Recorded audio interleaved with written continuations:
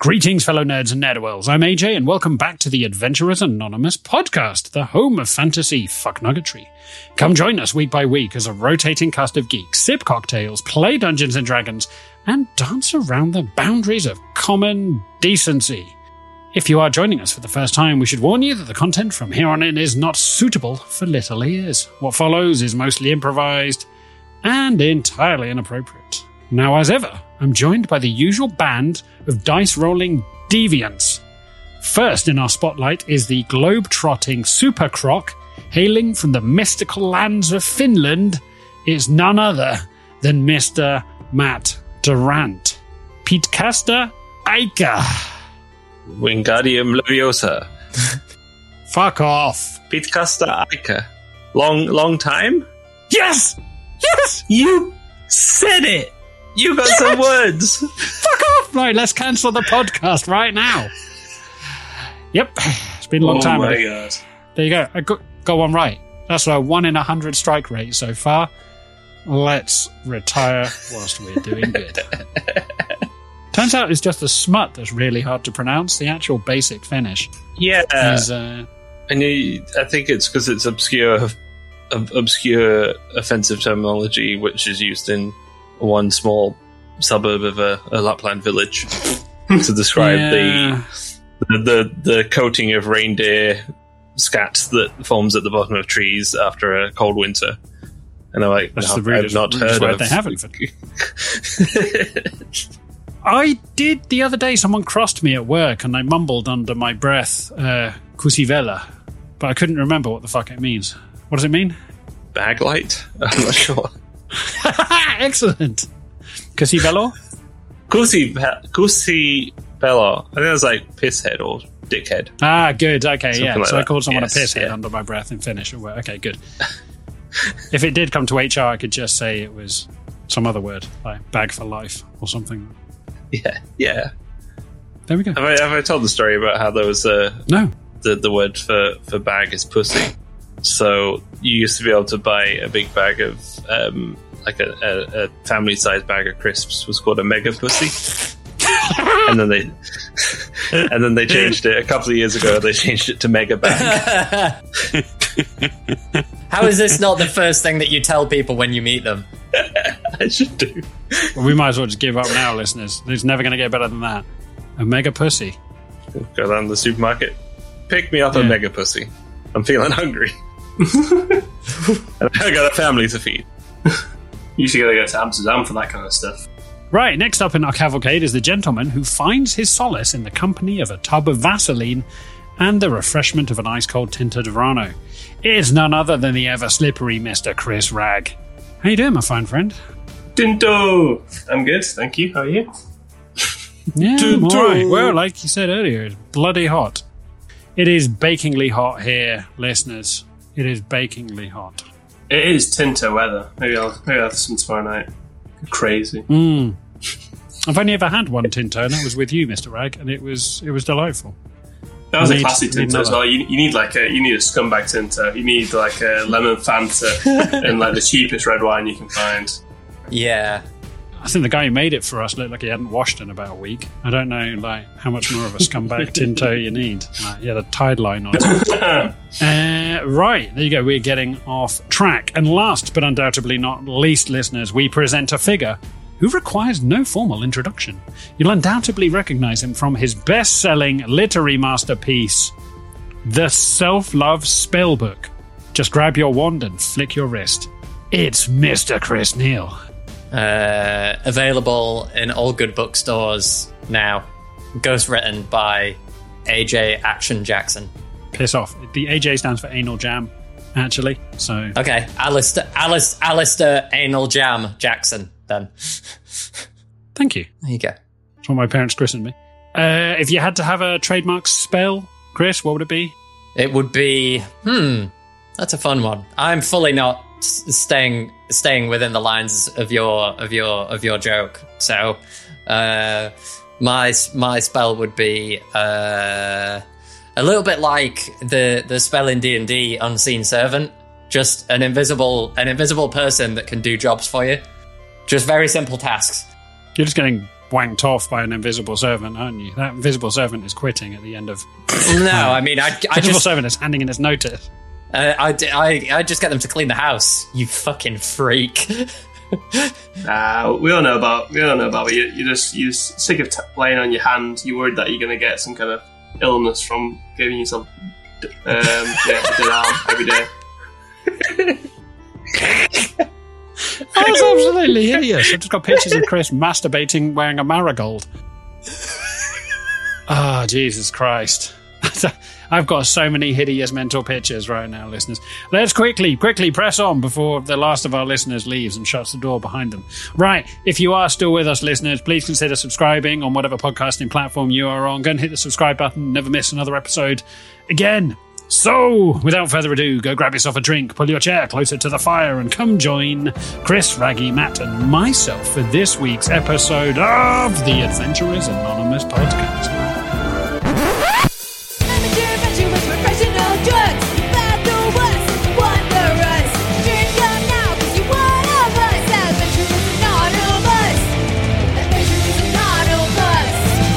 Right, last we left off with our intrepid adventurers. They had crash-landed their sea barge, the Lady Luck, straight into the reef out at sea. Not long after, they discovered they were marooned, but a mere stone's throw from a small island in the wilderness out at sea. Upon further investigation, they found an elderly scientist who had crash-landed years earlier while conducting research on strange vibrations in the reef. Sadly, Hanash got hungry and ate the poor fella, but not before they obtained a scant overview of his life's work. And so it was, as Tatty looked out on the hastily buried corpse of the old man, that he heard a bestial roar coming from the ocean as the nearby underwater volcano erupted. And that is where we will pick up this week's episode. So, where we got to last week, was it like just after I'd come back? Well, not last week. When I'd been hunting and I came back and found the corpse and propped it back up outside the hut, Weekend at Bernie's style. Yep. Okay. That's the fella. Yeah, we slept, didn't we? We went into it's the next day now. Yeah. Yes, the next day, woke up in the morning, you stood in the doorframe as you heard a roar which you distinguished was some bestial creature. As you saw out in the water the explosion as lava burst into the sky, as the volcano erupts, as you see hot ash, stones and magma blast into the sky. I mean, clearly, Hanash and Belsiar, you were on the barge, I believe, hiding in the darkness. You would also hear it and feel it as the barge jiggles up. And jiggles is a terrible word to use. I'm in a wedding dress, if I remember correctly. You are, yeah. I don't know if you want to keep that up. You are squeezed into a gnome wedding dress. Yeah. Yep, it's my new thing. He's never taken that off. All the effort it took to squeeze into it. Yeah. Every time we're going to go to, I'm going to ask if there's a bridal shop to add to my collection. Can I? So I think I maybe tried to look around for some of. Was it Ptolemy? Yep. That's right. Ptolemy. I think I maybe tried to have a look at some of his research and stuff. Can I try and almost cross-check his research with Petunia's diary to see if she's got a page of notes about the fire Emmental, I want to say it is? Whilst the volcano erupts. So you want to be leafing through notes as stones rain out the sky. Oh, I thought you meant it was because it was underwater, I thought you meant there was just a huge gout of boiling hot water that came up and then stopped. Okay, so it's actively... No, it's blown boiling hot sooty water up into the air, throwing balls of magma and rock up into the air, which are now hissing and raining down, some splashing on the surface of the water, and some... Tatty, as you look to your right, there's as a rock hits the sand, kicking up like a sort of vortice of sand and dirt. Belsiar and Hanash, you feel a rock bounce off the top of the boat as things start raining down. Ah! Ooh. Okay. I'm going to have a look in Ptolemy's hut to see if I can find and this is a terrible reference to make, I'm going to see if I can find the D&D equivalent of a fridge in a radioactive town that we can Okay. like me, Maud, and Aristobulus and Barbara can hide in from this volcano. Gotcha. Make me a survival check. I'll say it's with advantage because you've got Toad Flaps with you. You've got Maud. You've got Aristobulus. That's a 21. 21. Pulling the rug up, you find like it's not quite a trapdoor, but he's made like he's buried stuff in the sand, so he's dug a small kind of like larder into the sand in the floor.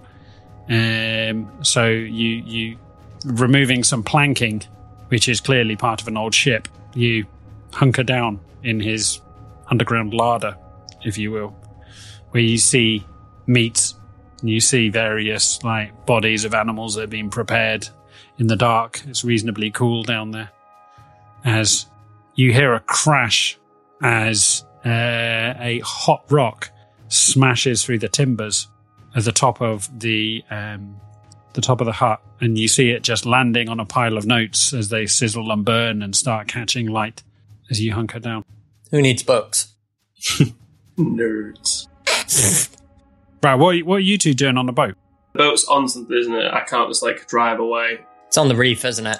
It's snagged on a reef. You haven't really explored that much as to whether sort of you tied yourself off. Tati, I believe, did some sort of rather impressive naval knot to tie you to the reef, but no attempt has been made to get off the reef. So it's not like I can't leave the boat, so I can't get out to untie it. So certainly not in only a no-mesh wedding dress. Yeah, you could go out even if you weren't a vampire. I said to Belsia, and this time of day, In this season, in this in climate. I said to Belsia, should we try and scoot off and then come back when it's not raining? Yeah. What do you think? Yeah, it's probably that's what Tassie would do, right? I feel like I'm sure they'll make completely a understand and tactical not retreat. think that we're abandoning him. Yeah, let's have a go. I can use Mage Hand if there's any. As I guess I'm thinking if I can see like the knot, Yeah. through a porthole, Yeah, and send Mage Hand out to try and untie it. sure. Maybe a sleight of hand check as you're still trying to manipulate Mage Hand whilst. I mean, you've only got one hand, so you're trying to undo a knot with one hand. But you know, Yeah, not saying that's it's hard. impossible. 12. 12. Much like a teenager trying to undo a bra with one hand, you fumble and piss about, and it gets to the point of embarrassment. At just as the point you're going to give up and make awkward goodbyes, it pops open as the rope just goes doing and just slides off the side of the boat into the waters. I should have asked this before, but is the steering and the power like outside the boat? Is that on a top? Yeah, it's on a little pod on the top. So if you cover it up, it's inside. It's got a roof and walls and stuff, but obviously glass front. So once you're in there, you could Probably need to run, but just a flaming vampire running down the deck. A flaming vampire in a wedding dress. I love it. He comes back. He's just burnt top half, bottom half. His junk is perfectly preserved by this no wedding dress. Yeah. It's 3rd degree burns to 4/5 of his body. there must be cables that run down. Like we must be able to control. Yeah, luckily there's a dumb waiter right up I don't to know how the... boats work. I'm going to turn to mist and go through like the woodwork to get to the room. Oh, Jesus Christ. What? It's turning into a Michael Bay film. As Hanash turns into mist, we just see him just seeping through the gaps in the planking, just moving between the pipes, as a rat just winces as a sort of gaseous form moves past the rat as it snickers and runs off down a pipe. as your gaseous form reappears through the planking at the bottom of the steerage, if you will, compartment. So there are windows, so you're going to need to barricade this pretty quickly. Oh no! I look around. I investigate the room if there's anything to barricade it with. In mist form, right? Yeah, make me an investigation check. 10. Can I help? Can I mist up and give advantage? Oh, gosh. So I love this. Okay, yeah, you both missed up. Yep. Should I do it with advantage? Should I roll? You can roll. You do it with advantage. Are you sure? Oh, no. 10. Oh. 10. You stumble around. It's very difficult. Like, you're missed, so you can't really operate anything much. So you see at the back, there's a low cupboard that you try and mist through the keyhole of, but there's like a locked cupboard, or it's not locked. There's a cupboard at the back of the steerage compartment, but it's hard to operate a handle whilst you're missed. Is that bit in shade or is that bit in stone? Yeah. I mean, it's relatively in shade. Yeah, it's low down. Okay, so I'm gonna unmist, but like in a plank position next to planking.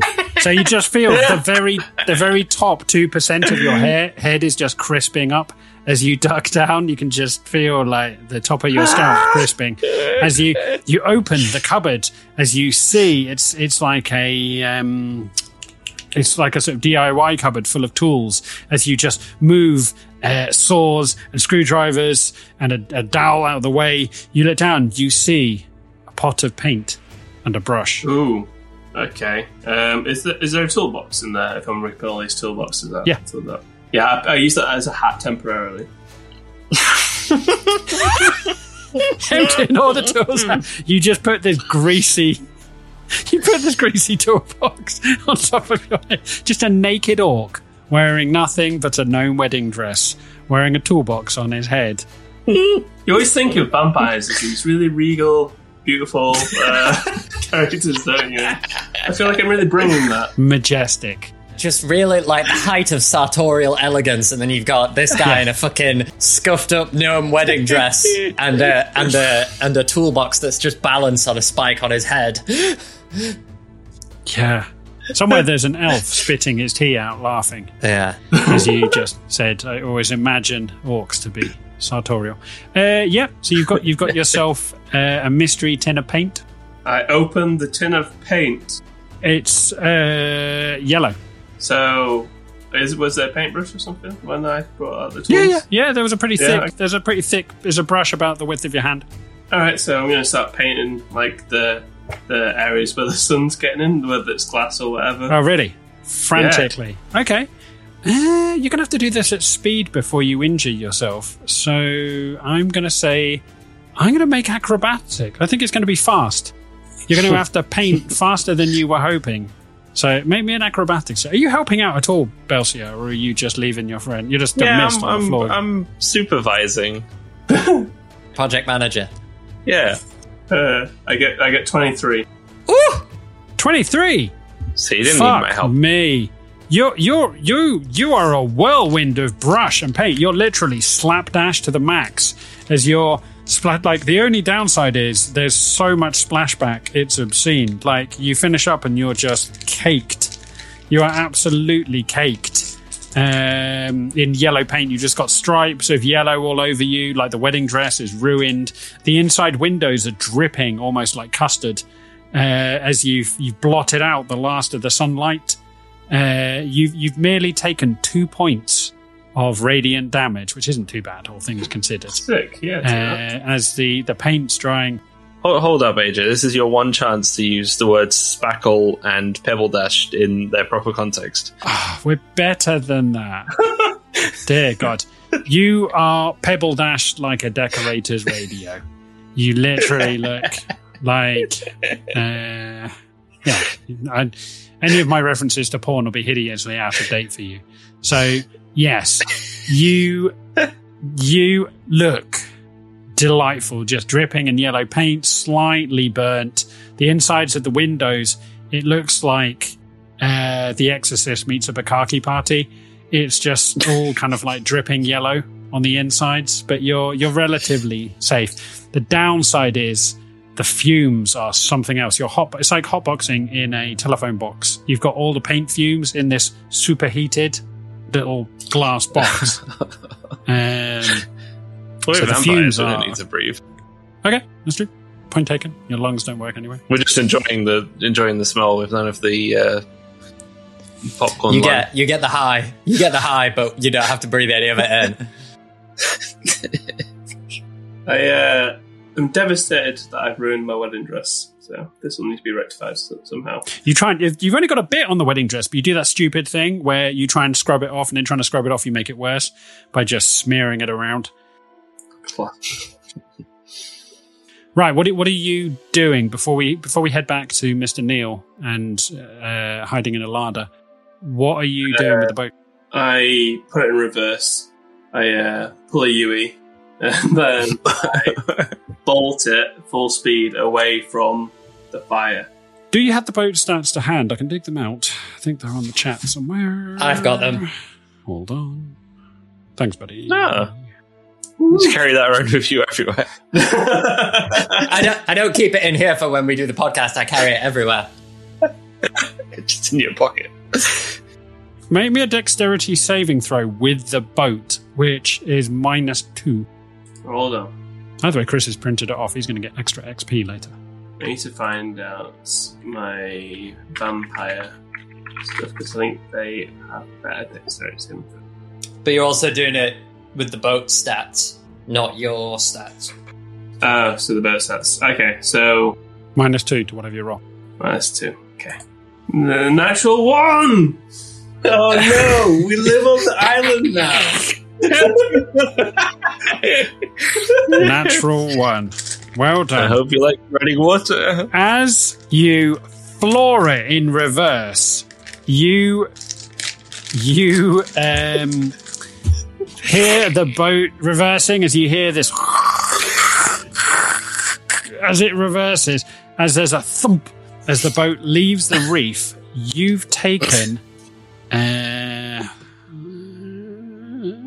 24 points of damage.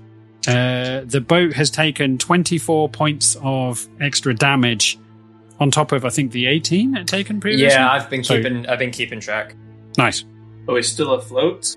Yeah, I mean, I think the boat had 300 hit points from memory. Ah, cool. We're now at 258.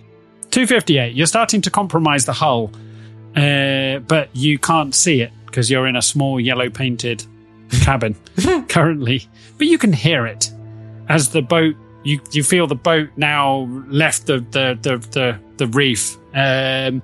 Anything you do steering from here on in is definitely going to be at disadvantage because you can see jack shit. Okay. Tatty, hunkered down in your little larder, if you will, you hear the of the boat, as in your mind you know what that means. Fucking vampires. Can I I don't know if we left the front door of the hut open. Can I just pop my head up to see if I can see what's going on outside? See if they're trying to make a break for it. As you pop your head up, you still see things are raining down. You can hear the poof, poof, poof. Things are a little bit dark and gloomy because the pyroclastic ash is slowly coming down out of the sky. Things are on fire. The front door has got a nice glow to it now. The fire is spreading around this mostly wood cabin. Okay. Things are starting to get a little bit choky. Interesting. The air is starting to get hot and close. Is there a way to seal off the larder, or is it literally just it's not even, you're saying it's not even like a hatch, is it? It's just okay, we need to get out of here. To dug into the sand. I'm gonna pop my head back down and shout to Maud and Aristobulus. All right, time to go. Let's time for a beach day. I'll make sure Barbara's coming as well. Toadflaps is do we have a plan of action? Well, I'm thinking, and I'm saying this while I'm hurrying to get out of the larder, I'm thinking that the safest place right now for us is probably either on the beach where there's nothing flammable, nothing actively flammable like the wood of this hut, or we could just get in the water and start swimming for the volcano, because the water might literally be erupting. The water might literally be the safest place for us. I don't mean immediately head for the volcano. I mean be in the water. Okay. I concur. I like your risk analysis. Let's go! As she pulls part of her hem of her garment up over her face to shield against the smoke, pushing out of, not flashing you deviant, I saw that look on your face, as you burst out of the larder, pushing a slightly burnt plank to one side. You look, a lot of the notes are now smouldering. As a note flutters up on the breeze, you just hold a flaming piece of paper. As it burns, it just says, Tremors, on it, as it just turns to flame and ash and cinders in your hand. As you push your way out onto the beach, the sand is palpably hot under your feet. You can feel it burning the soles of your shoes, as more almost like meteorite-style rocks are just down onto the sand. Okay. Give me 1 second. I'll just make sure that Maud and Aristobulus and Barbara get out as well. If we're all on the beach, yep. I'm going to look for something like, I don't know, maybe like an outcropping rock or something like that where we can get off the sand but be on the beach to try and take cover from... All right. Maybe an investigation check with advantage because you're all, That's pretty good. That's even better. That's a 25. 25. You see a small gathering of palm trees on a sort of mound of earth / hillock. There's almost like a coppice of palm trees to one side, which have got some sort of canopy above them, which is collecting some of the ash as it rains down, almost like a leafy umbrella. Fantastic. I'll point Maud and Aristobulus and Barbara over there, and me and Toadflaps will start making a run for it over there to see if we can get under some cover.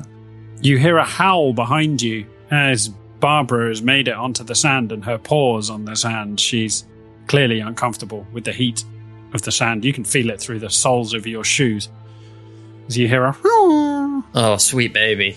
I'm gonna see if I can get her attention and make sure that she's going as fast as she can to get off the sand. Maud comes back and I'll get her ahead. I'll get her ahead of me, so that she's running like we do when we're hunting. You see Maud fisting Keith up one sleeve as she comes back and just scoops Barbara underneath her belly and just picks her up as you all shuffle across the sand. You can slowly feel the soles of your shoes melting with the heat as you just make it underneath the canopy of trees, as you hear or you feel part of the low rumble as rocks are still raining out the sky. You feel the vibrations of the tremors underneath you. Feel the ground underneath you still shaking as ash and stones are falling out the sky. The air is choked as you hear a low rumble, what you think is a rumble at first, and then you discern as a chuckle as you hear a... Ooh, interesting. Concerning.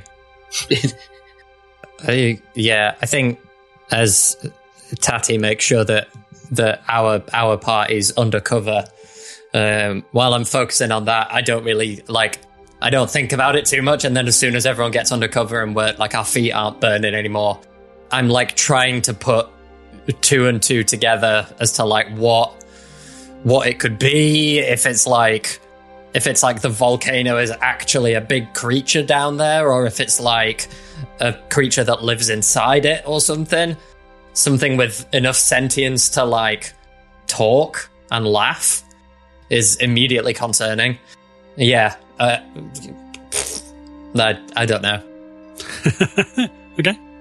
Okay. So you've got all of that going on. You are in crisis point trying to protect your friends, and also the revelation that something finds us amusing. Right, back to the barge.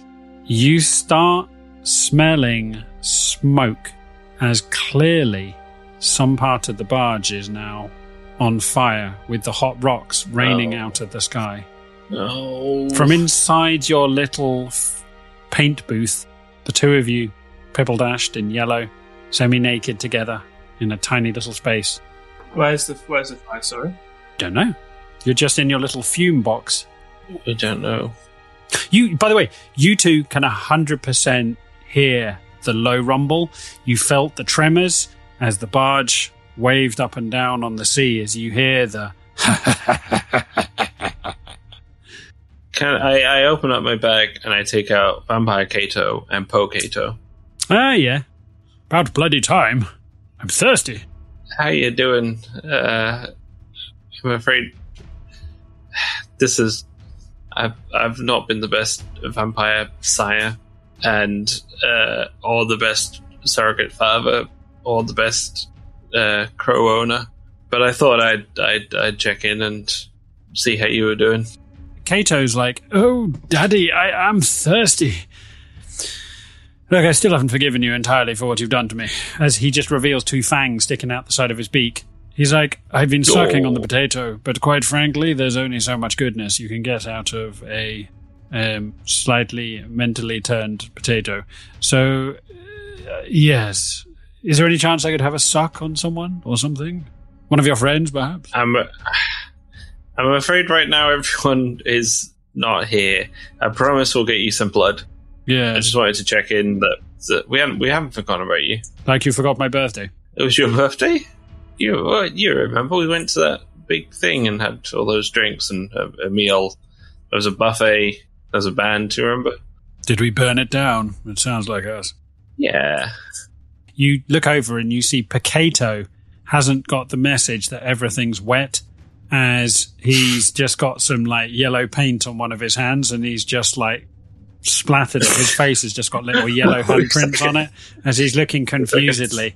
As he goes to put a yellow hand on the crow, as Kato turns around and is like, "I will fucking cut you." As Pikato lifts his painty hand back off. Can I, since none of us can go out apart from Pikato, I pick up Pikato and I say, "Listen to me carefully, boy. You better, yep." Boy. Not in a patronizing. I mean, he is a young potato. He's a new potato.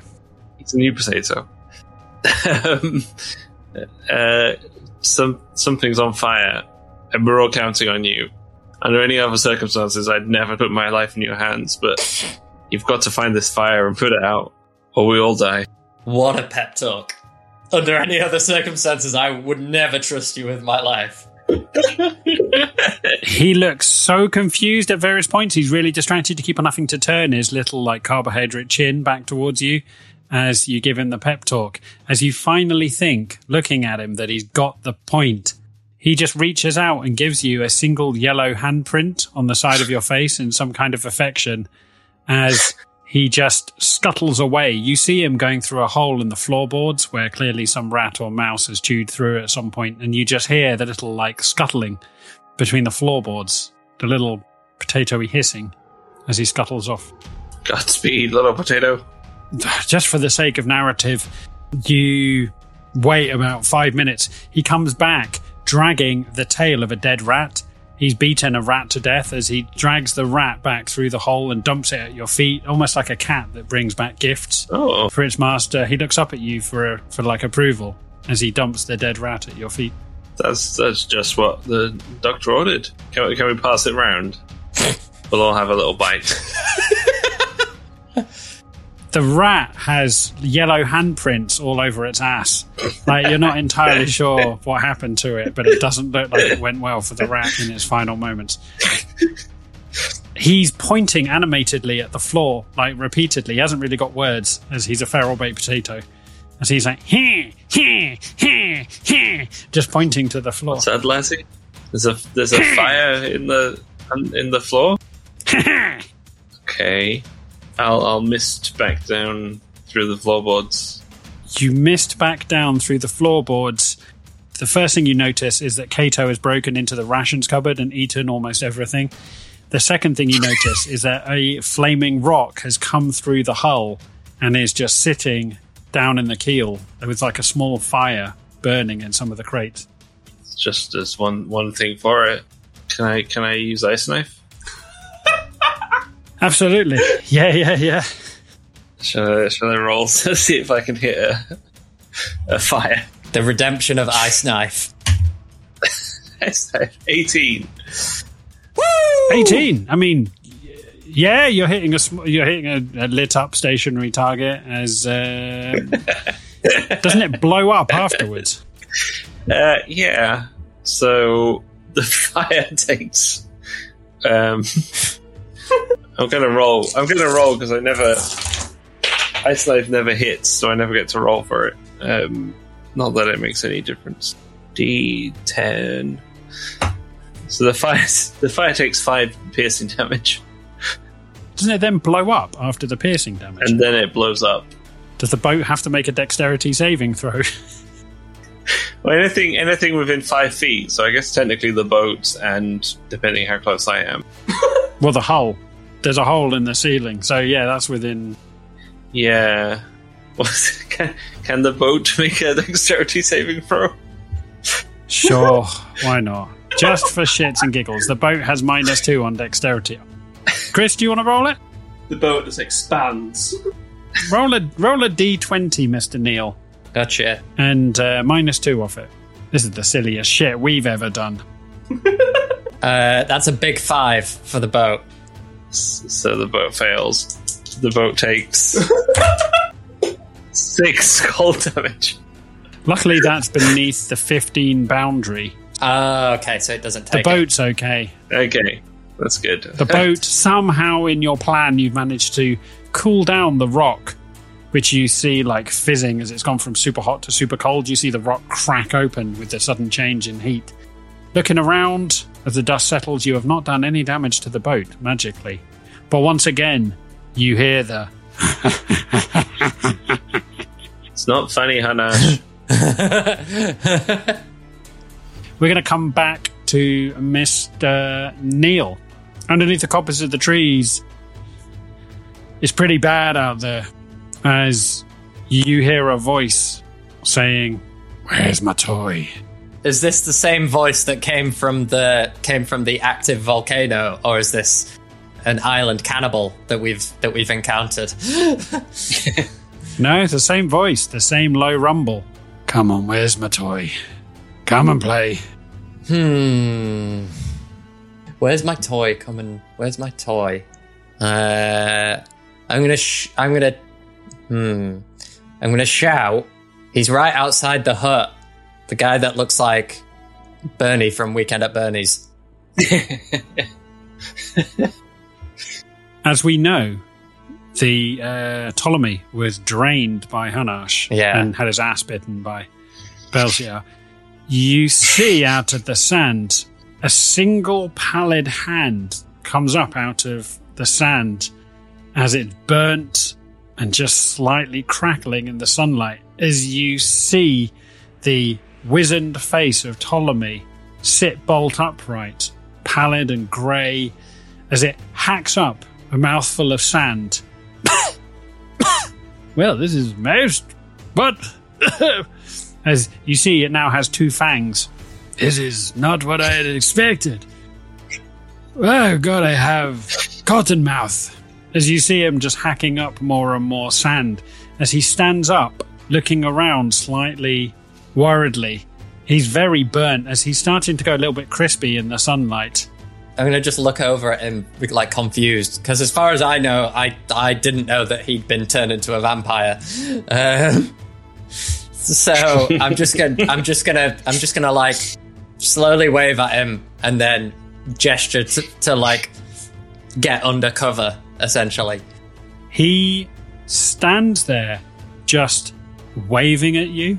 He's confused. This is a new state of affairs for him. He's waving at you. As he's waving at you, he is setting on fire as a vampire. So his fingertips, as he waves at you, are kind of lit up like a menorah. Like he's just got 5 little flames on top of his fingertips. They rise the following night. This isn't right. I want my spawn. Leave my spawn intact. As you hear a "What have you done to my toy?" As you hear a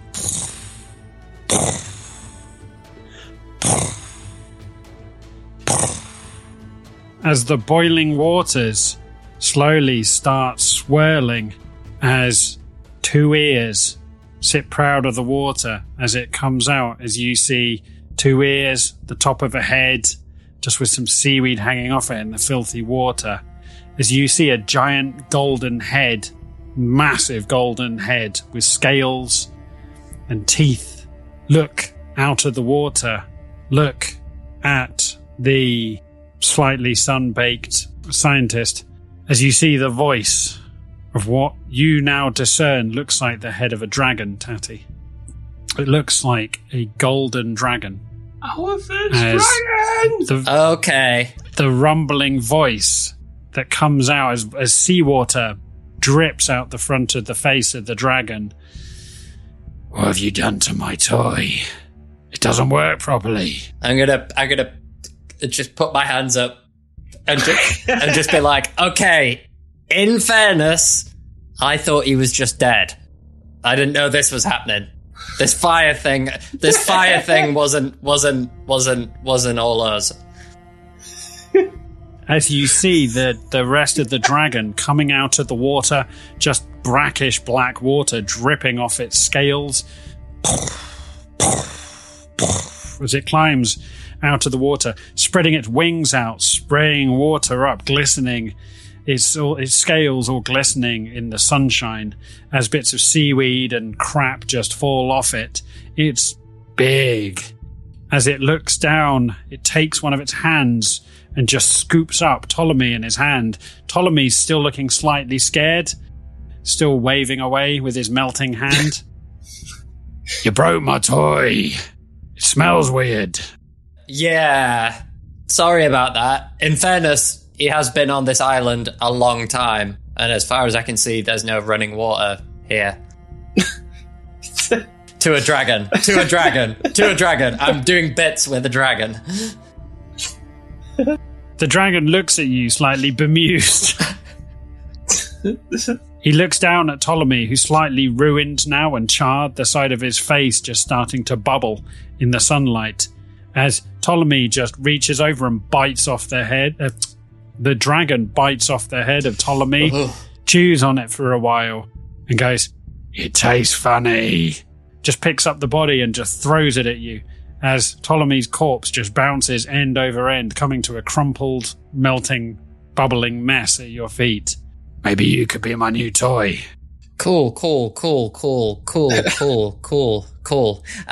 Do I get a sense from A, how big, and B, just like the sound of the voice of this dragon, like how old it is? Oh God, that's a good question. Make me an Also from the stuff that Ptolemy had said about like how long he'd been here and how long he'd been hearing the voice, essentially. Make me a nature check. Come on, big money. 7. What do I get? What do I get? What do I get on a 7? Because I know I get something. It doesn't look like an ancient dragon. Okay. It doesn't look ancient. Its scales look like it's in too good nick to be an ancient dragon. It's big enough. It is, by the classifications of D&D, it is large. You can sense that much. Probably either a juvenile or adult dragon. This is in character. Is Tati an expert on? No, but I'm just like, I'm going based on the size of the dragon and like how old it sounds, just because everyone knows that old dragons and ancient dragons are like the toughest, right? I'm not sizing it up for a fight by any means. I'm just like, it just hooked a corpse at me that now is just like a burning puddle on the ground. So I'm just sizing up how scared shitless we need to be. Tatty's got like the ultimate like small man syndrome. Like, I can fucking take this dragon. I can fucking the sky. Come out of the fucking water. You think you're better than me? I think what you're referring to is Scrappy Doo syndrome. Oh yeah, I very think we need much. to reimagine the party as the cast of Scooby-Doo. Oh my god, yes. See where that takes us. It's really weird that Tatty would be Scrappy Doo and Barbara would be Scooby Doo, obviously. Tatty, what's your passive perception? 18. 18. I'll say on 18, as the dragon came out of the water and just slowly as the water dripped off the scales as it folded out its wings, stretching a ridiculously wide wingspan as, flotsam and jetsam and seaweed just spill off it. On a passive perception of 18, Tatty, you notice that some of the scales on part of its chest are slightly discolored. And it's a gold dragon, did you say? Yeah. Some of the scales, he's got like a greyish patch on his chest. Fuck it, I've got no ideas. I'm just gonna shout, probably fully disassociated at this point with just the bubbling corpse of Ptolemy at my feet. I'll just be like, my guy, what's with the, and I'm just gonna like gesture to my belly, like roughly where the grey patch is on his chest, and just be like, what's with the wound? You need some help with that? Make me a persuasion check. Ooh. I'm talking to a majestic beast, talking to it about its skin. Okay. Here we go. I have a +6 Got to a this. great dermatologist. I'll fix you up. Don't Yeah. you worry about Yeah. I'll take you to see this great Just got doctor. his pot of grease. This great doctor at Maritopia. Aristobulus. Fix my friends right up. Okay. This dice has not been rolling well for me so far, so I'm gonna trust that it will do something good now. Come on, dice. 16? 16? Okay. God, that's on the very low end of what he's like. Give me a toy and we'll talk as he's scratching his chest. Dry skin. All right. Okay. So, Smells bad. I'm not dead yet. Okay. The dragon's slowly walking towards you. I'm gonna take out. Just looking at my inventory to see if I can find anything that might possibly do better. I'm gonna. Out of the corner of your eye, you can see Aristobulus has primed a tin of sweet corn in one hand. He's looking at you as sweat's dripping down the side of his head. Just gonna like try and get him to put that down immediately. I'm gonna reach into my pack because I'm certain that I still have these. I can't think of any reason why I would throw them away. I think I still have the glowing green stones. You know, the ones that like Hunash ate one of way back when? Yes. I think I still have those because I remember trying to get them identified. Right. And we know that they're magical. They're a dark magic that nobody will touch. Yeah. Apply them to a dragon, what could go wrong? You just give it to Aristobulus. Don't throw the sweet corn. It's like, I'm gonna take out one of the glowing green stones, Yeah. and if it's glowing enough that, like, if it's a small stone that he can see it when I put it down, I'm gonna just take it out gingerly and just walk forward a bit and like just drop it on the sand and be like, I got you a fidget spinner. Make me a persuasion check. Come on, dice. Come on. God damn it. It's a 10. A 10. You see the dragon ever getting closer. As the head, low to the ground, snakes along. Massive head. As you see the tongue sliding out between the teeth, almost like a snake, as he's smelling the stone. Funny looking toy. As you see the dragon picks up the green stone. Now, the thing you notice about the green stone, when you had it in your hand, all the hairs on your arm stood to attention. It's clearly deeply dark and magical.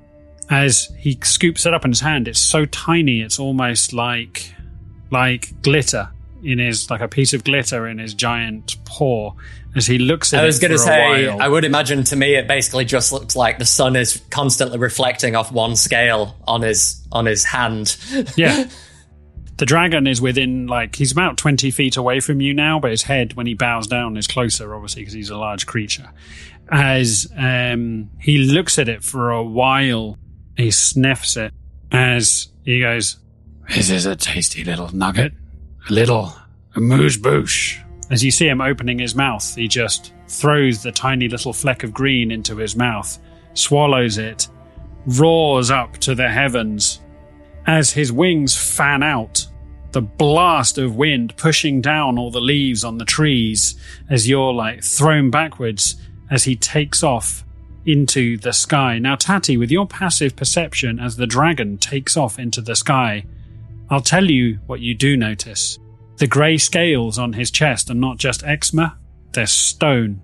And if you look as he takes off on one of the stones, he has the Emmental in his chest, currently as one of the scales. Okay.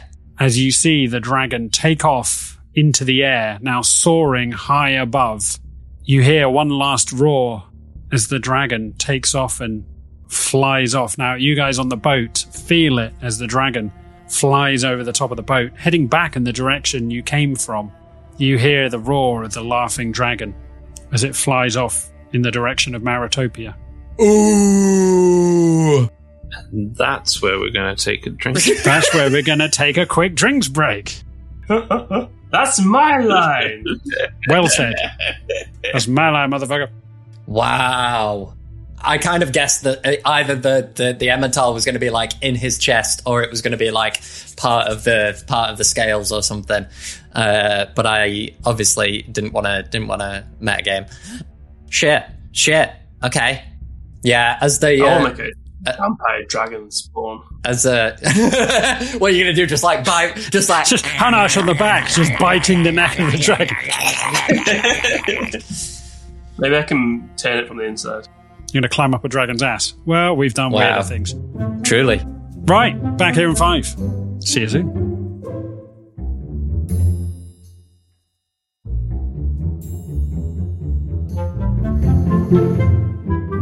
Okay, dogs. Right, time is running on.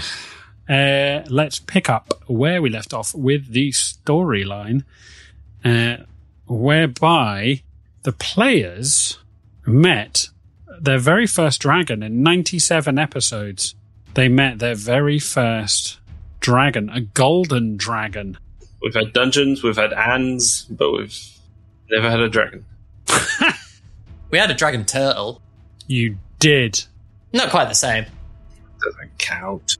Yeah, so obviously you've parlayed with the dragon to some point. Tatty, mark off the green gem that you gave to the dragon as you perceived that the dragon had the Emmental as part of some dry eczema on its chest. Fantastic. Some stony scales on it as it takes off into the sky and flies back to Maritopia. I do a religion check and see if, because I don't know if I'm connected to the Greenstone at all, since I am kind of part of Greenstone. You can make me a religion check, yeah? Dirty 20. Dirty 20. Dirty 20. I don't know how you'd know the green thing was in it, because it was like a fair way away where Tatty was doing it. I didn't know, more I felt a shift because I'm connected, but obviously I didn't know. But.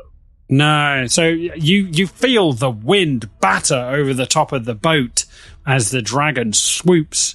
Although hard for you to see because you painted the inside of your little compartment yellow. You certainly feel the boat buck and weave on the water as something blasts over the top of it. You feel something disturbing, Hanash, as you feel a nasty feeling in your chest as something bubbles and roils inside you. As you hold on to the side of the wet paneling, it's just trapped wind as you let out a noxious fart. Oh, I truly braced myself for that then. There we go. Kato scuttles back into Belsiar's pocket as he's like, even with no working lungs, I do not tolerate this. Amateurs. Is the volcano still raining down? Yeah, it's not something that just turns off quickly. There's still ash floating down in the sky. You're heading into the realms of Pompeii now. Like, ash is, like, falling out the sky. The volcano has climaxed and is now having a cigarette, is what I'm hearing. Yes, it's now raiding the fridge. Yeah. Cool. You smear the ash off your face. Yeah. Because I didn't say anything about the Emmental. I just kind of like turned to Maud and Aristobulus, and I'm just like, okay, I got good news and I got bad news. The good news is the dragon is leaving. The bad news is we have to follow it because that dirty looking rash on its chest actually has the Emmental in it. So let's hoof it back to the boat. Let's go. And also, hopefully Hunash and Belsiar will be awake by now. As you see, Toadflaps is standing behind you, and all this time you realise when the dragon was nearby, Toadflaps was standing directly behind you, ready and poised to come to your defence. As she looks at you, she says, "Never let it be said that spending time with you is anything less than interesting. I've only known you a short while. I've nearly been exsanguinated, burnt to a crisp, led an ancestral revolution, become wanted by the law." Yeah, walk and talk, Toadflaps, walk and talk. To the boat. All right, this isn't the West Wing. That was fucking good. As Toadflaps walks with you, like, you're both of the same height, one being a goblin, one being a gnome. So she puts an arm around you and pats you on the back. But all things considered, very smooth move with whatever that thing was. Yeah. That trinket saved our life. I think I blacked out like halfway through it, so I'm just glad, I'm glad to see that we're all alive and I didn't cock it up. So, first dragon. Woo! Still feel like I've fully disassociated from the moment that we're in, but nevertheless, we push on. It looked like the dragon was heading back in the direction of Maritopia, so maybe we head for there and see. See if we can convince the dragon to give us the Emmental. If not, maybe we have to. Maybe we. What can I say? I'm being optimistic. If not, maybe we rally the people of Maritopia to kill a dragon. I don't know. I'm spitballing. I don't have a whiteboard, but we're in the ideas phase. So that's the group of you on the beach. The thing you see on the beach, you look over, you hear a as the last of the shack, which is on fire, has just collapsed. Ptolemy's shack is now like a smouldering wreck. As you look down at the smouldering wreck of Ptolemy, whose head is missing, as he looks like a piece of bacon you left behind the radiator for too long. He's just foul.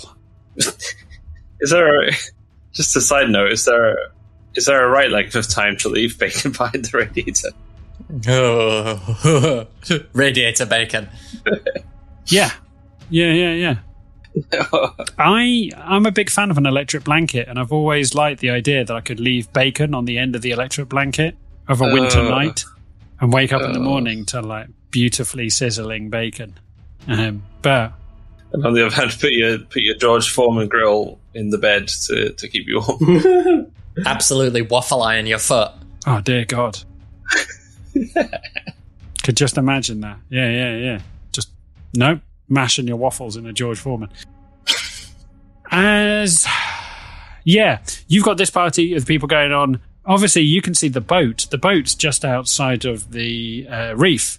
As it's just sort of going pop, pop, pop, pop, pop, pop, pop, pop, pop. There's sort of smoke. There's a bit of smoke coming off the front of the boat. Oh yeah, because I did hear them try and move off in the boat, didn't I? I suppose we rushed back to the boat, and I'm less thinking about whether they're going to be awake and more thinking about where they're going to be hiding and what they've done to the boat. So as you rush, you're rushing down the beach, picking up everything and anything you can and moving.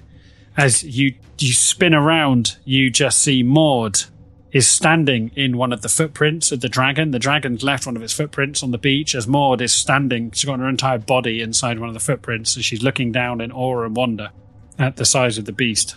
I just turn around and say, one foot in front of the other. It's the only way that we're going to get through this.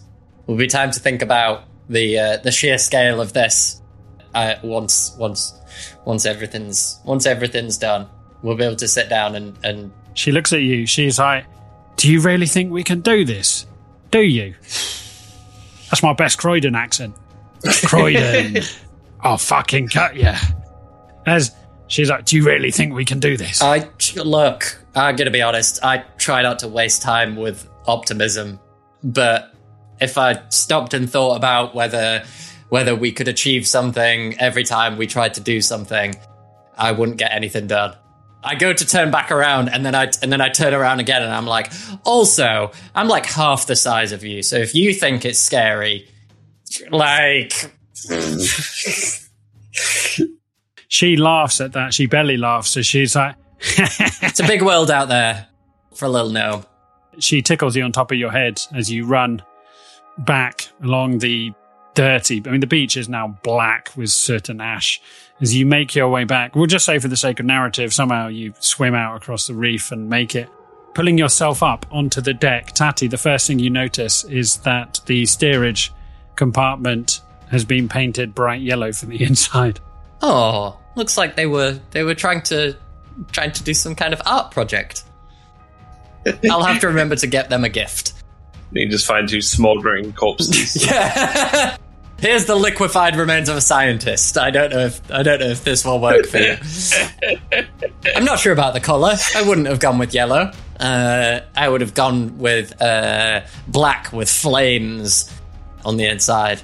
But I suppose that could be seen as a safety hazard. So you stand outside the door. You're outside the door to the sort of helm, if you will. I'll head into the helm and see if they're there. If not, I'll go down into the crew quarters. I jump out of the way. I don't know. Where are you two retrobates? I'm down below.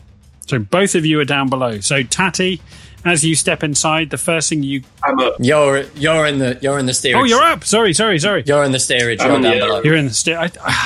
I suspect steerage is probably the wrong word. I'm not really down with my nauticals. It may be the place where you steer something. It may be something else. Just the helm. Any sailors will probably be laughing at me. Just the helm. The helm will do. As you walk into the helm, you open it. The first thing you get is the waft of drying paint. Like, this has been hastily painted in a closed-off area as the fumes hit you. The next thing you notice is the guilty-looking orc who's pebble-dashed in yellow paint, quasi-nude. The only thing currently concealing his orchood is a tiny speckled gnome wedding dress covered in yellow paint as Hanash looks guiltily at you. Oite, am I prey? I've 2 questions straight off the bat. Did you and Belsiar get married? And 2, does Belsiar come yellow spackle? Oh, wow. If the answer is yes, then this paint job is less pleasant for me. Fucking hell.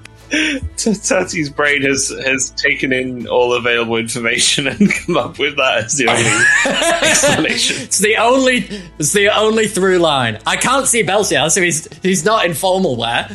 And they were coming out of every gland. Every gland, okay. Yeah, he had like 6 glands on the outside, and it just everywhere.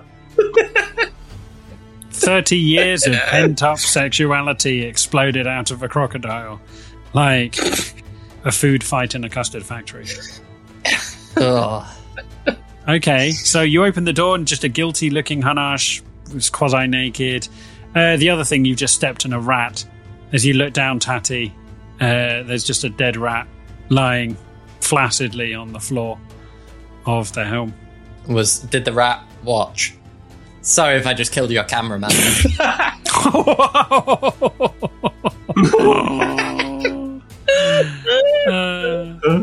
So, where's Belsiar? Is he down below? I mean, I'm asking Hanash that. I don't know. He went missed. I assume down there, or I don't know. Maybe he's in the pipe. Who knows? He's in the walls, man. Can I just say from a storyline point of view here, what we're not addressing is the fact that Tati's opened the door and has engaged you in 5 minutes of conversation as your chest is just slowly on fire. I did try to say he came in, I jump out of the way when the door opens. Yeah, I assume you would. I think with all the ash coming down, we'll just style it out for the rule of cool. But I would love the idea of Tati's engaging in small talk as you slowly immolate. Just stop screaming! I'm doing bits. Right. So yeah, you gather together however you want, like reconvene, however you wish. The engine's running. I'll knock on the deck in and shout, Belsiar, ask him to come up to the helm. I'll crawl to the door and close it. Like Anakin Skywalker. Yeah. I hate you!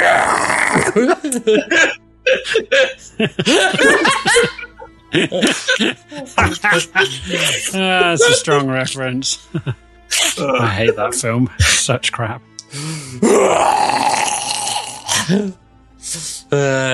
God, that's hilarious.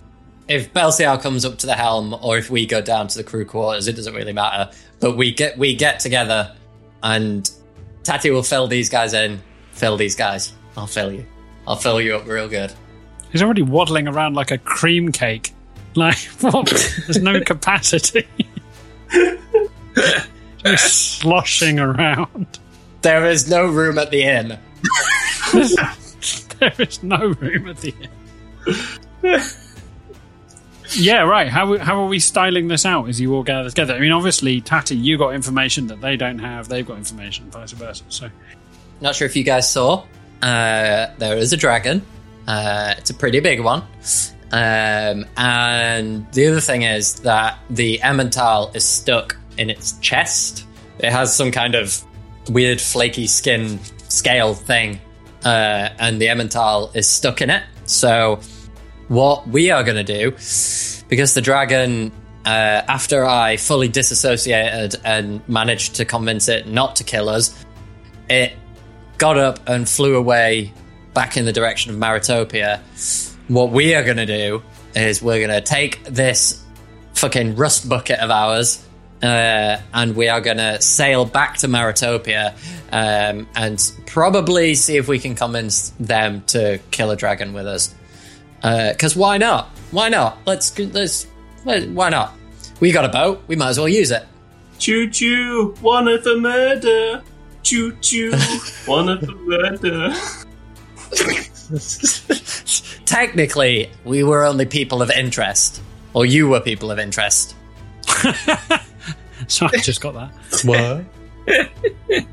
Yeah, so I'm just gonna... If the engine's running, I don't have any reason to believe that there's anything wrong with the boat. I'm gonna... No, it's not true, because as you came on the approach, you can we can see smoke, right? Yeah. There's a hole in the top hull. So there's a hole large enough for you to crawl through. It's not massive, but you can see the rock is still down in the keel, in the hold. It's about the size of Hanash's head, has been blown clean through. You could climb through it. Hanash could probably put his head through it. No, just open to the elements. It's putting a giant spotlight down into the hold, illuminating a small ring. Okay. If I can see that there's something wrong with the boat, that probably takes priority. Probably need to, at the very least, get that out of here and see if we can do something about if there's any damage to the boat. Can I, by going on the top deck and looking through this hole, yep, I'll climb down through it if I have to, but I want to see if there's a point where I can ask Belsiar to go below decks and use his little mage hand to pick up this rock and fuck it off out of here before it burns everything. Yes. It's cold. Oh, okay.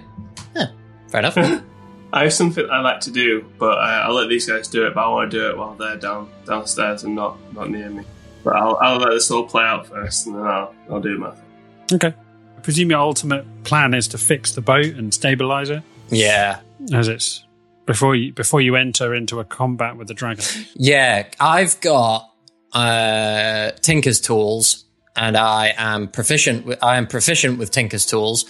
So, Yep. I would love to, if the rock itself isn't dangerous, I'll just pick it up and move it out of there. I would love to see if I can diagnose the problem with the boat. Well, yeah, okay, yeah, sure. Several things. A small rock to most people, to you as like a Mr. Universe competition, as it's like watching one of those guys with a giant boulder. Okay. But yeah, between all of you, just to keep the narrative moving, you can turf it off the side for fuel efficiency. I watch Tatty struggle with it for a few seconds, and then I just walk over and I just pick the rock up. And I'm like, I probably come up with it. Just falls over sideways. I think for like a Tinker's Tools check, Yeah. it's probably intelligence plus proficiency. Efficiency. Yeah. Trying to figure out if I can make an argument for advantage. If I get someone to help me. There's enough of you together. There's enough of people around, yeah. I have no problem with that. I mean, toad flaps alone would help you. That's a natural 1. So I rolled a natural 2 and a natural 3. Wow. So the natural 3 is higher. So I got a 9. I got a 9. A 9. As you and Toadflaps stand on the front of the ship, looking down at the damage that Hanash has done on the reef, you see a hole, like big, like scorched. Like you're not going to be taking on water, but you've certainly compromised the hull on the reef. Can we? It probably depends on the state of on the state of Ptolemy's hut, or B, on the state of what was in the larder before we left, because I think you said that there was some kind of like old ship down there. Could we potentially shore up the hull with wood from that ship? There was. The only problem was some of it was on fire. Yeah. But yeah, in theory, there was wood, yes. Yeah. Yeah. So there's no... If you want to spend that time, if you want to account for the amount of time it would take to get the wood, do the investigation, and fit it, I'm more than happy to give you that time. But of course, there is a dragon flying in the opposite direction. So that it's your choice to make. There's nothing stopping you, but every hour you spend is an hour the dragon gets further away. So just to mechanically break the fourth wall. Just to also break the fourth wall mechanically.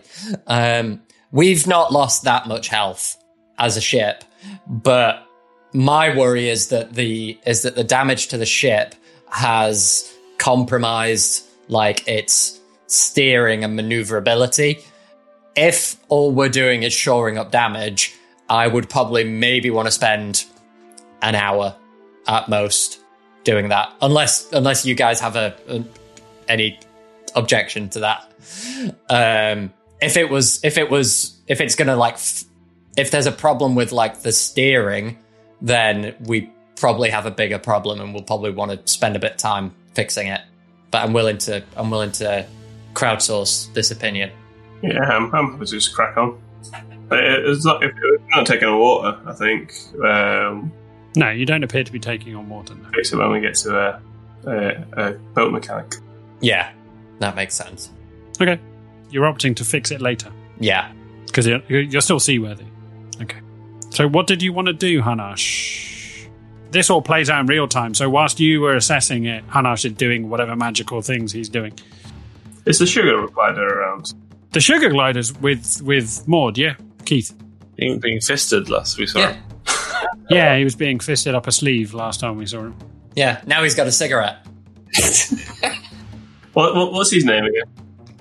Keith. Keith, I say, old boy. Join me in here, won't you?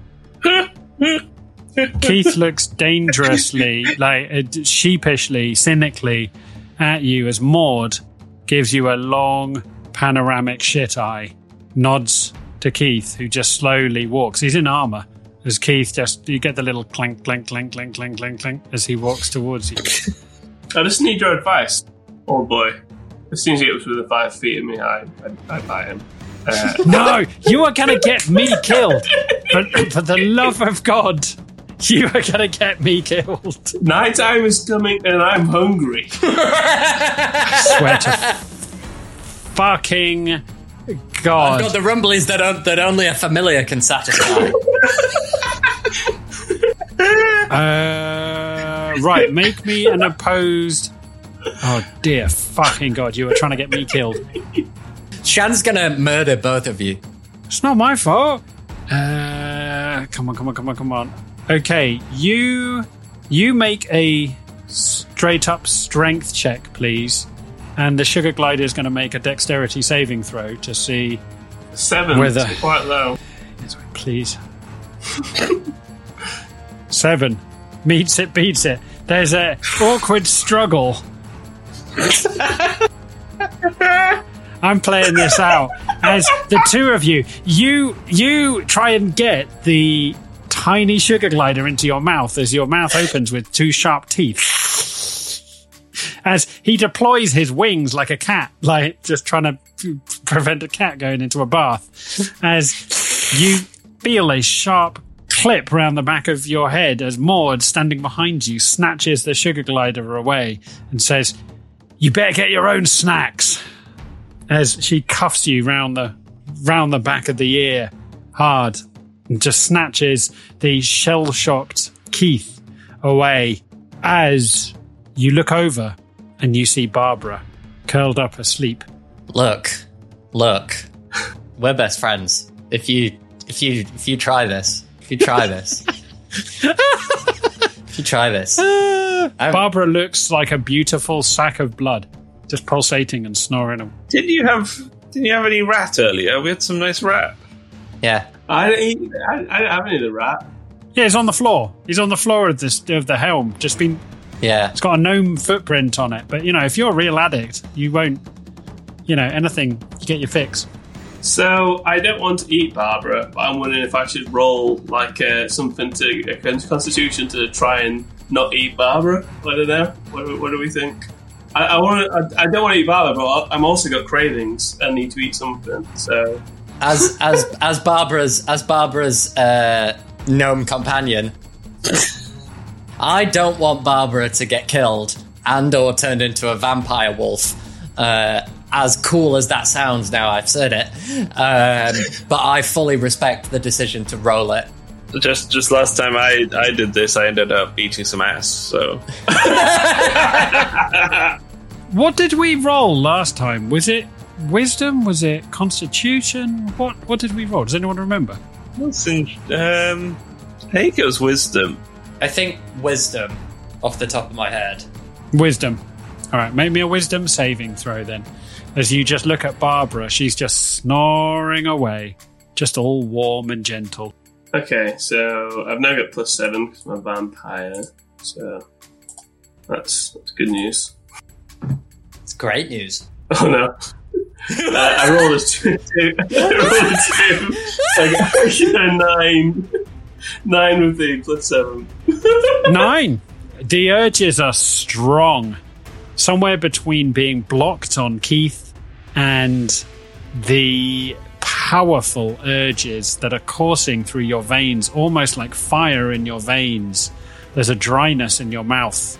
There's nothing that you cannot concentrate on anything else except the warmth of blood.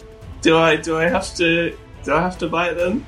I move towards Barbara, trying to stop myself. It's almost like I'm miming through a breeze. Perhaps Tatty will offer himself up as a sacrifice. Tatty, can you make me a perception? Well, I was. It felt like. I mean, it feels like to me, if I'm, at the very least, the first thing would be for Barbara to make a perception check to see if. That's what I mean. To see if she knows. That's what's what I mean. happening. Can Barbara? She should know what's happening. She's not stupid. Sorry, I'm just trying to find the stat block. She has I love the way he's got the boat on speed dial. His own wolf, he hasn't got a fucking clue. Yeah, it's true.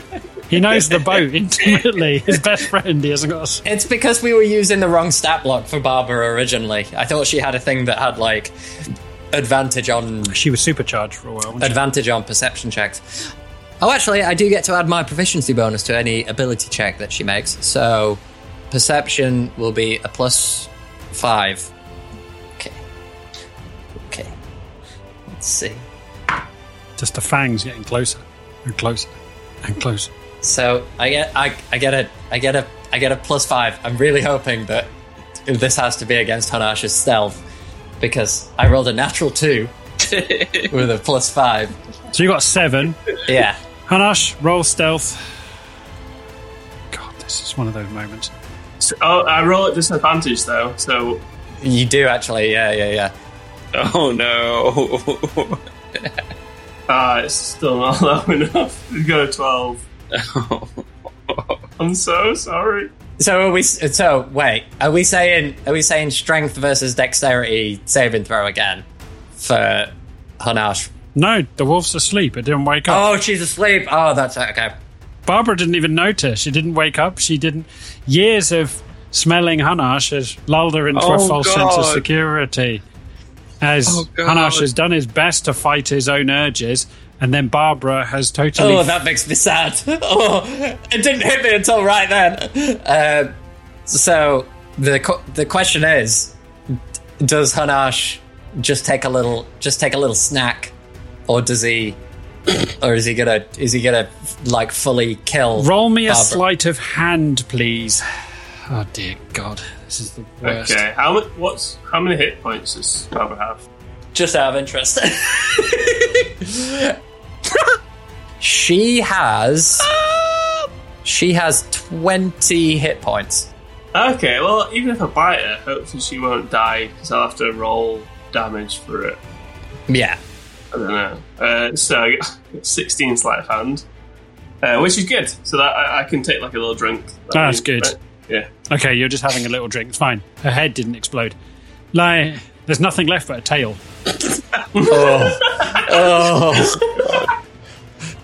The worst source of blood. It's so close to the asshole. You just look over. Hanash is just chewing on a really rubbery taint. You're fully in control, so how much do you want to drink? I don't know, a pint, I guess. A Capri Sun. Like enough to time me with like till like till tomorrow. Barbara takes 5 points of damage, but hasn't been drained, so she's not going to become a wolf, a vampire anytime soon. But you, Tatty, you turn around to hear Barbara go "Woo!" as she comes running towards you with blood dripping down the side of her neck, as Hanash has got blood and just a bit of fur stuck between his teeth. I'm so sorry. All right. Okay. Oh, Barbara. Okay. There's something. I gotta do something about this. This is nonsense. Are we rolling initiative? This is nonsense. I can't abide this. It would be better for you if you just attacked me. I'm gonna. This is brilliant. It's This is like pay-per-view. It's truly gonna depend on how happy Hanash looks with himself at this point. If he looks like he's gotten away with something, Tatty's gonna fully pop off. I look sad from the waist up, but really happy waist down. Oh, don't say happy from the waist down. It's just a big bulge in the middle of the wedding dress. It's full of blood. All of the wolf blood has rushed to his penis. Yeah, he did say he took it from the tail. Oh, Jesus Christ. I'm gonna check on Barbara. She looks sad and forlorn, and she's like whimpering in a corner, hiding in the shadows. If I've been up on deck, just kind of steering the ship, I'll let her go up there while I talk to Hanash. Okay. So Barbara curls up in the stinky yellow... When you say you've been steering the ship, you're what? Sitting in a yellow box, just staring at yellow paint in front of you, just sailing around in circles for an hour. Wait. When we say that they did a paint job on the helm, are we saying that they painted it so that no one can see in or out of the helm? Yes. God. Yes, that's how no sunlight gets in or out. God. You've just been sitting there staring at yellow for an hour, just sailing around in circles. When will the sun go down? What was in front of the wheel then? Was it just like glass before? Yeah. You know how windows work. I mean, I'm gonna smash that because that's insane. Okay. That's insane, and I need to be able to see, so that we don't get... So that we don't get... So you've smashed the window out. Yeah. So now you've still got yellow left, right, and behind you, but you can see out the front with jagged yellow teeth of glass sticking out around. I'm still not sure if it would pass its MOT because there's no rear view mirrors. You take part of the rock that you got out of the hull and you hurl it through, smashing it, as you take a broom handle and just poke through the rest of the glass. As you hear the from down in the pod, that's when Barbara comes running back up with 2 puncture wounds in her neck. I'll open up the hatch and I'll let her out on deck. I'll probably get Maud to steer the ship. I've kind of set us on a straight course for Maritopia anyway, so I don't want to leave her with too much to do. Presumably, Tatty didn't see who bit, and there's 2 vampires on this ship. No. That's very true. Although one with blood down his face. Yeah, only one of them has a claw mark down the side of his face and white fluff between his teeth. No, it's a valid point. No. We haven't established guilt yet, Tatty. We haven't established guilt yet. I was shouting, I'm sorry, because I've got so much empathy for Barbara. Right, how are we resolving this situation? How are we resolving Wolfgate? I'm gonna... Where is it? I've got something for this. I do have something for this. If I can see on Barbara that she's obviously been bitten... Yes. I'm going to take the flask of holy water out of my... out of my bag. I'm going to coat the hidden blade that I've got in my wrist. At this point, Tatty hasn't thought about what he's going to say or do. This is insurance policy. This is Batman always has some kryptonite on him. Just in case the bestie goes wrong. Yeah. So, I've coated it in some holy water. Fuck it, I'll put some on my daggers as well, just for the hell of it. I've got a whole flask of holy water. And I'm gonna go down below deck and I'm gonna look for... Are we saying that I heard you shout, I'm sorry, or are we... Well, that seems reasonable. I did shout it. I'll look for Hanash then. You find him. It's not hard to find him. He's looking like a man who's just had his tea. As he said, sad from the waist up, happy from the waist down. Oh, I can't get over this. Tatty is gonna walk over. He's gonna walk over to Hanash quickly. There's no bearing at this point that Hanash is twice his size. I'm gonna walk over and be like, look, I get it. You've had a long day. I want to say it right now. Barbara and anyone else in this team is fucking off limits. Off limits.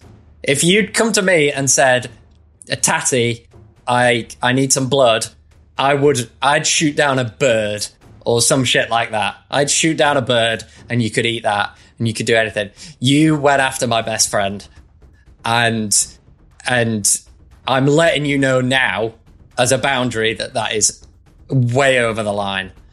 And I'm gonna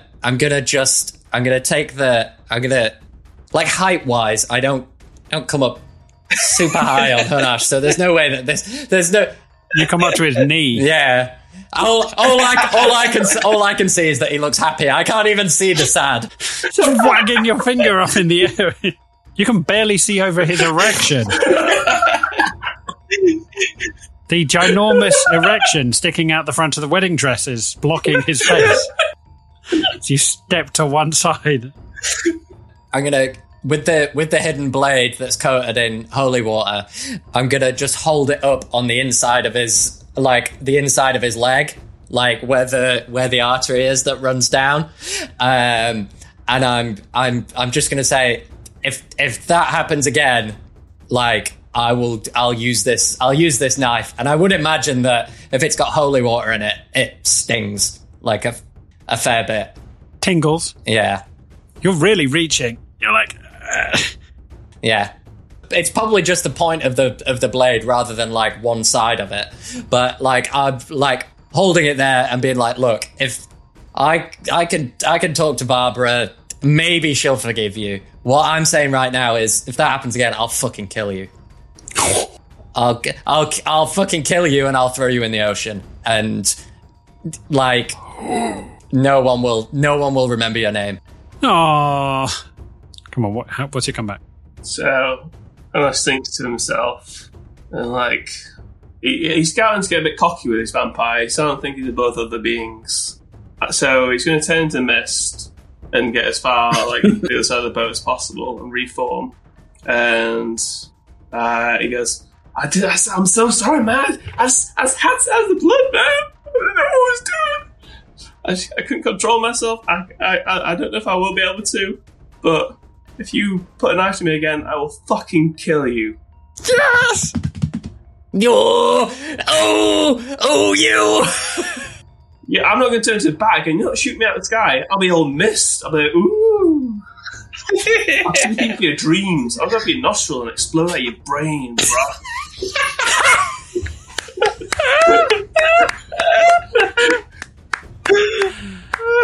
But I will try my best to eat other things. But if nothing's around, I'm going to have to get... I've tried this stupid sugar glider, but Maud... It's all Maud's fault, really. You tried to eat Keith, and that's your excuse for chowing down on Barbara. I tried to eat Keith that no one likes. This is amazing. It's only taken 97 episodes for shit to get this real. We've got player turning on player here, listeners. I'm just gonna say, look, this is only a problem if it happens again. And what I said still stands. If you find that, you really need that blood, then it's you can tell me wherever we are. I know how to hunt shit. I'll find you an animal. I did it the other day I did it when we were on the island. We hunted. Animals aren't good enough, man. They don't hit the spot. Well, why did you chow down on Barbara? You know she's a wolf, right? Oh, sorry. Small animals. If you find me a bear, then we're cool. But, I think it was. Correct me if I'm. What was it that me and Barbara got? It was a giant crab. Oh, that was it. I thought it was like a boar or something. That makes sense. Okay. We're going to have to pause this week's episode here, listeners. I know this is a tense point, but we're going to run out of time. So we're going to leave it on this volatile point with player on player. My God.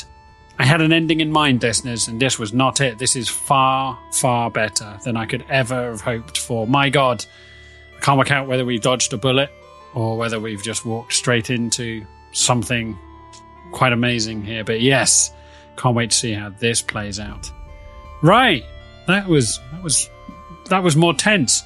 Couldn't work out whether Chris Neal was above the table talk or below the table talk. I was like, is he threatening Raggy or is he threatening Hannah? No. No. I had to dig deep to get into that place. Yeah, you did. Just watch when you go to work tomorrow, Raggy. Be careful you don't step in dog shit outside you. Yeah. He's gonna be out there leaving your little yeah poo traps. I hope you trust me to look after Luna on Saturday. Oh, don't say that. I'm cooking for you. I will poison you before that. As if I'd do anything to Luna. I can't even joke about that.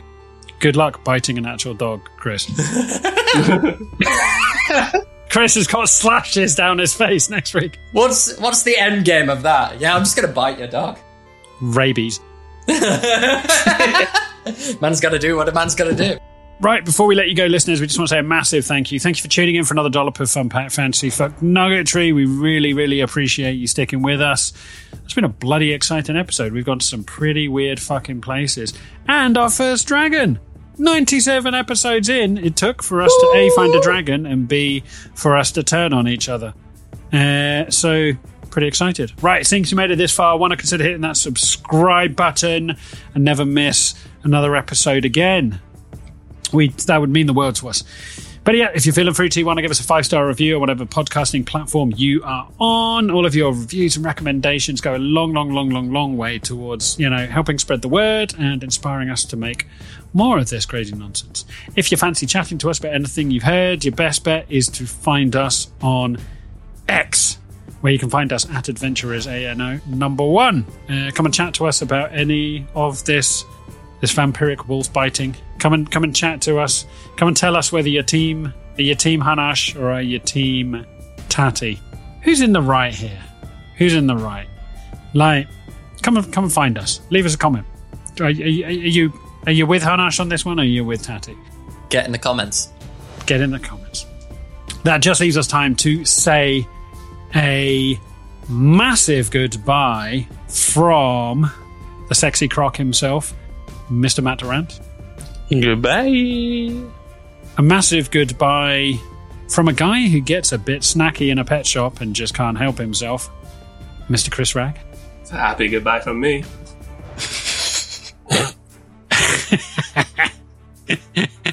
Yum, yum. And a man who's just found his own boundaries. Mr. Chris Neal's just found his line in the sand. Hashtag, what about Barb? Hashtag, hands off my barb. There we go, listeners. Right.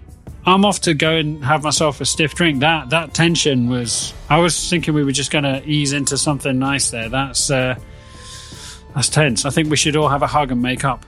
Like, before... It was the knife pointed at the crotch. Like, that really did it for me. It was just a little, like...